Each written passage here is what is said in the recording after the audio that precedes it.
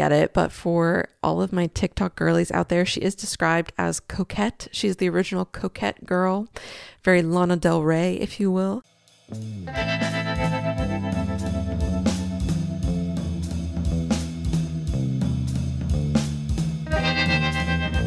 and welcome to the Brutally Honest Books podcast. I'm your host, Sarah Gerard, and I'll be giving you my honest thoughts on the books I read. While the reviews will be short and to the point, they'll include everything you want to know without any spoilers to help you figure out what you should read next. So with that said, let's jump right in.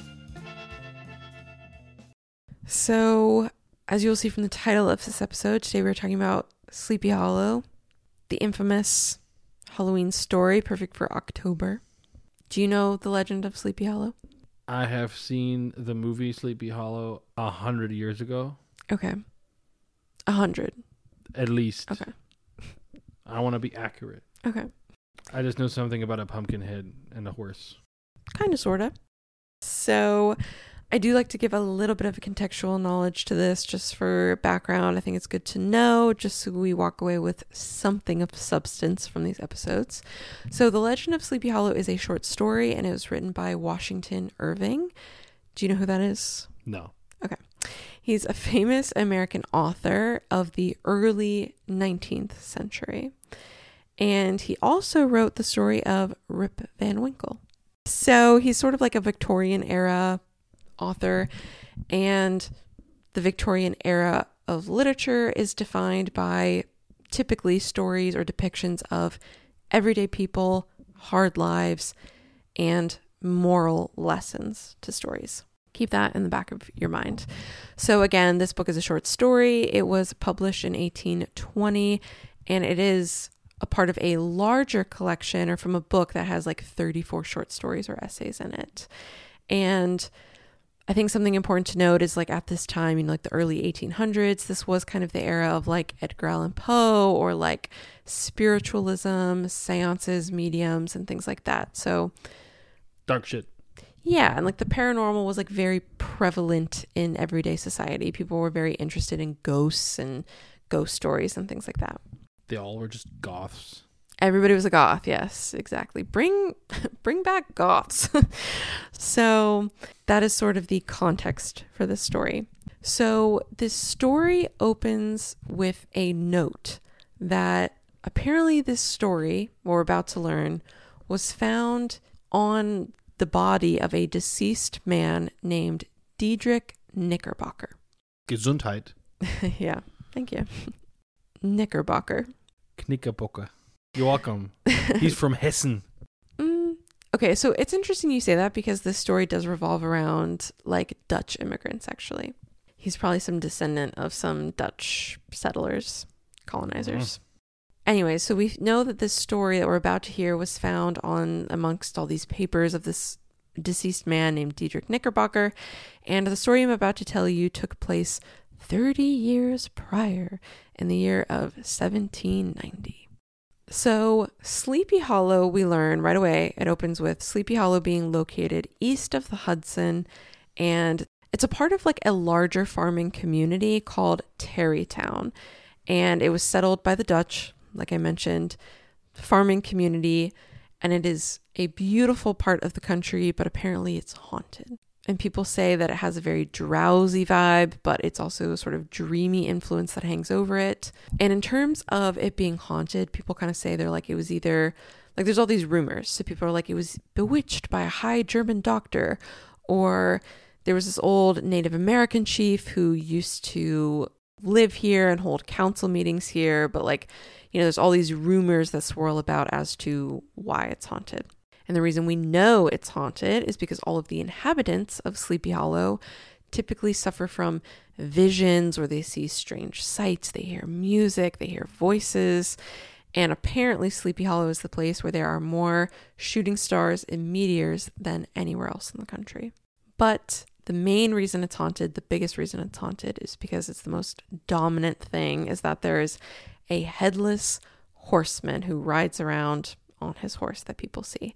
Some say that it's a trooper who was a part of the Revolutionary War, and they say that he lost his head because a cannonball hit his head and flew off. And the reason that he rides around is because he's like reenacting the war. Nobody really knows, but they do know that every day at dawn, or like right at the break of dawn, he returns to the churchyard where he was buried. So enter our main character. His name is Ichabod Crane. And something that kind of like adds to the story that you should know, and I think it adds to like watching the movie or something, is that he is an outsider. You have all of these Dutch settlers. They're all very much part of this, you know, Dutch descendant community. They all know each other. They're all descendants, whatever. And he is an outsider who comes into the fold. He's from Connecticut, and his physical description is that he's like extremely tall, extremely lanky, narrow shoulders, long arms, long legs, and he has these like big feet, small head, big nose, big ears, big green, glassy green eyes. And I actually had the thought that I was like, you know what? We were robbed. We should have had a Sleepy Hollow with Adrian Brody. Yeah, that could have worked. It's the perfect casting. It fits the description perfectly. We were robbed of an Adrian Brody, Ichabod Crane iteration. Well, write a letter. I will. Somebody built a fucking time machine. So anyway, so Ichabod Crane, he also has like, he's so skinny, but he has like a massive appetite, which kind of adds to his quirkiness. He is a school teacher. So he's apparently sent by like the Union because, you know, there was like the Revolutionary War. As a part of the Union, apparently they like, I didn't look into whether this is historically accurate. I'm assuming it is. But essentially they like employed certain people like Ichabod Crane, who would be a school teacher, to go into these certain communities and work as a school teacher. The thing is, though, is that, okay, so he is a good teacher. He's like a little bit strict, but he's a good teacher. He tends to like punish the bullies and help out the outcasts or whatever, the weaker kids. But the school teacher's salary, also under the union oversight or whatever, is not a lot of money. So as a way to supplement his income, he does other things like helping out the local farmers. He also teaches singing and things like that. But something he loves to do is he loves ghost stories. He loves the supernatural, the paranormal. So he loves to gossip with all the moms who have all the hot gossip about all the like ghost stories and stuff. Which is funny though, because he loves hearing about it, loves talking about it, but he also gets like kind of spooked at night whenever he's like walking home alone. So as he's like doing his thing in this community and he's being like pretty extroverted, like I always thought Ichabod Crane was like a very introverted dude, but as he's doing his thing, he ends up seeing Katrina von Tassel. And he's like, who are you? And she is the daughter of this like really rich farmer, and she's the only daughter. So he's like, not only are you smoking hot, but you're also the only beneficiary of this rich farmer. So he's like, I'm gonna court your ass. Talk about a package deal. Yeah. And he describes her fashion. This is not for you, you're not going to get it, but for all of my TikTok girlies out there, she is described as coquette. She's the original coquette girl, very Lana Del Rey, if you will.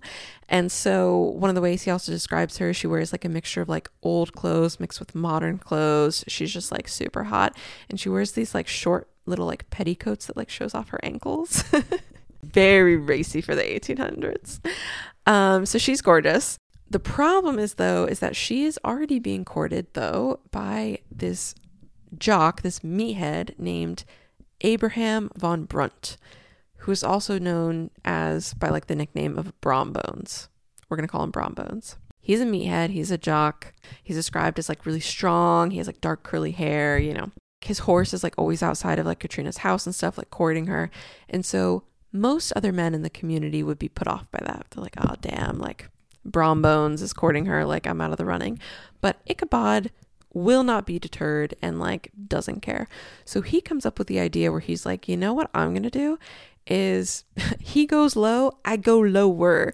And so basically he's like, I'm gonna give Katrina private singing lessons 2 times a week. Private, one-on-one. Not even her parents are there. We're alone, we can talk, we can hang out. And so Brom learns about this, gets so pissed off that he breaks into Ichabod's schoolhouse, and him and all his like cronies like turn all the furniture upside down. Ooh. And then he stuffs up the chimney so that it'll like fill with smoke if they try and like light a fire. And then he, as his like final thing, he trains a dog to howl every time Ichabod is singing and then like gifts it to Katrina. So anyways, he's just out for blood with Ichabod. And so that little like, you know, tension between the two of them is going on. But one day Ichabod and everybody else in this community gets an invite to a party at the Von Tassel farm. And he's like, say less. Literally lets his kids out of school early that day, goes home, gets all like gussied up. He borrows a horse from his neighbor called Gunpowder. And this horse is so cute. This poor little horse is blind in one eye. It's like an old plow horse for like farming. So he's like very scruffy, very grumpy, a little bit raggedy. But he rides this horse Gunpowder to the party. Party is already in full swing. Brom is already there with his horse called Daredevil, this like very strong and fast horse or whatever. But anyways, he puts his horse outside, it goes in. He's having a grand old time. He's eating all the food because he has a big appetite, remember? And he starts dancing with Katrina. You know, they're doing the, I don't know, what's the dance move? The shimmy, the hopscotch, the whatever. And Brom is watching them dance and he's getting so fucking pissed off. So the party goes on, but then it starts to wind down. And at the end of the party, basically it's just like Katrina, Brom, Ichabod, and then some of like the dads. And all the dads are just like telling their like war stories and stuff. And so that eventually leads to everybody telling like ghost stories and paranormal stories. Because again, it's Sleepy Hollow, right? So Brom ends up telling his ghost story, which is just like, you know, super impressive. It's a story Brom Bones would tell. Where basically he says he allegedly got into a race with the Headless Horseman recently. We were racing and I was about to win, but dawn was about to break. And as soon as he went over the bridge to the graveyard, he like went up in flames or whatever, but I was going to win. Right. So then Ichabod tells his story, which is much more modest, but it's true and, you know, whatever. And then he ends up talking about like his, you know, experience in Sleepy Hollow, the nightly walks he goes on, you know, whatever. And so that concludes that. The party really is ending for good. Ichabod, though, stays behind because he wants to talk to Katrina like one-on-one. He's convinced that he has won her heart, basically. And so he goes to talk to her one-on-one. The author of this story, because it's from like a third-person perspective, says that they don't know what was said between the two of them, apparently. But they do imply that Katrina does reject Ichabod. Oh yeah, and then also it kind of enters the question into like the reader's mind where they're like, did Katrina just use Ichabod to make Brom jealous? Maybe, unfortunately. So Ichabod is really sad and he gets back on his little horse Gunpowder and he's just riding home. And he's starting to get a little spooked though as to like what he's hearing from the woods and stuff because it's late at night and everything. So he's kind of like urging Gunpowder to like go faster. And when he does that, Gunpowder kind of like stumbles off the road because poor little geriatric horse. And when that happens, all of a sudden out of like his peripheral vision, he sees this rider come up alongside him and he kind of like moves over to like let him pass. But the rider like isn't passing. He's just like keeping pace with him. So he looks and it's the Headless Horseman. Freaks out, kicks it into high gear with Gunpowder, starts racing along as fast as this poor little dude can go. And the Headless Horseman is like racing him or chasing him. It's not really clear. But all of a sudden, there's the bridge to the churchyard that's coming up. Mm-hmm. So Ichabod is like, oh, thank God. Like he's going to, you know, dissolve into fire or whatever when he goes over the churchyard bridge, like he's supposed to do. But all of a sudden, they're coming up on it. And he's not disappearing. And so the Headless Horseman throws his head at Ichabod and causes him to fall to the ground. So then, you know, screen goes black. And basically, all of a sudden, it's the next day. And all we know is that Ichabod hasn't showed up to the schoolhouse. Kids are alone. Gunpowder managed to find his way home and return home, but like without a saddle on him or anything. And people go to the bridge, and the only thing that's at the bridge is Ichabod's hat and a smashed pumpkin. And Ichabod's disappearance is really what becomes the legend of Sleepy Hollow. Rather than the Headless Horseman, it's really just his disappearance. It's so mysterious. And so all of a sudden then, you know, rumors swirl throughout Sleepy Hollow where they go. Did the Headless Horse take Ichabod Crane? Is Brom Bones behind this, scaring Ichabod off? All we know is that, for a fact, Brom Bones does eventually marry Katrina. And as this story and these rumors swirl around and the years pass, Brom Bones does laugh a little bit too hard at the story, especially when it gets to the part about the pumpkin. Years and years later, there is a visitor to Sleepy Hollow that does tell the residents that, oh no, Ichabod Crane is alive and well. He's living in Manhattan. He's a successful lawyer, politician, writer, and judge. I don't know how that's possible. And then the story does end with like a postscript, like a PS, with Diedrich Knickerbocker himself claiming that he has transcribed the entire story that you just read exactly as he heard it. He says that the storyteller was an elderly country gentleman with a good sense of humor. And as he was telling the story, there was another elderly gentleman there with him. And this man was tall and lanky and very serious. And when the original storyteller, the first guy, finished telling the story to Diedrich, the other guy says, he's like, well, I don't understand what the moral of the story was, the tall, skinny guy. And the original storyteller says, well, it's about 3 lessons. The first is learning to take a joke. The second is competing with somebody that you know will win is foolish and you shouldn't do it. And the third one is that some losses in life end up leading to better opportunities in the future. So, therefore, this suggests to us, the readers, that maybe Brom Bones was the original storyteller and maybe Ichabod Crane was the second tall, lanky, serious guy. Interesting. So it's not at all like the movie. It's pretty different. They really, took it and ran. But this story is only like 30 something pages. Well, I was waiting for some what was his name in the movie? Like something the Hesse or whatever. Well, they do say that they called him like he was maybe a Hessian soldier. Yeah. The Headless Horseman. But I didn't know. Which is interesting with like the whole Dutch thing because it Hessen is not Dutch. What is a Hessian soldier? I didn't know what that meant, so I didn't say it.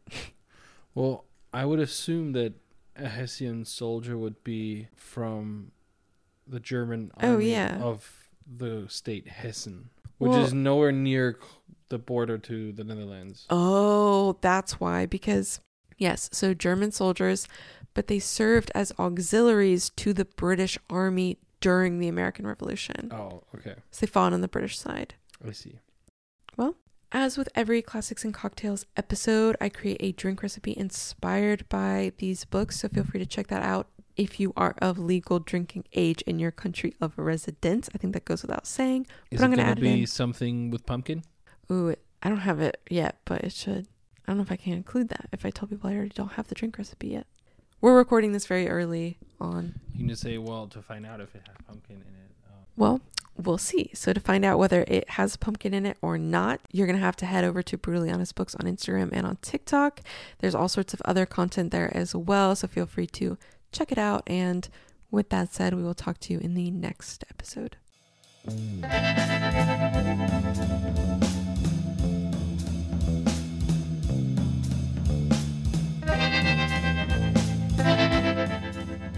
you so much for listening to the Brutally Honest Books podcast. Make sure to subscribe on iTunes, Spotify, or wherever you're listening from. If you like this show, you can rate and review on iTunes, and be sure to follow along on Instagram at Brutally Honest Books.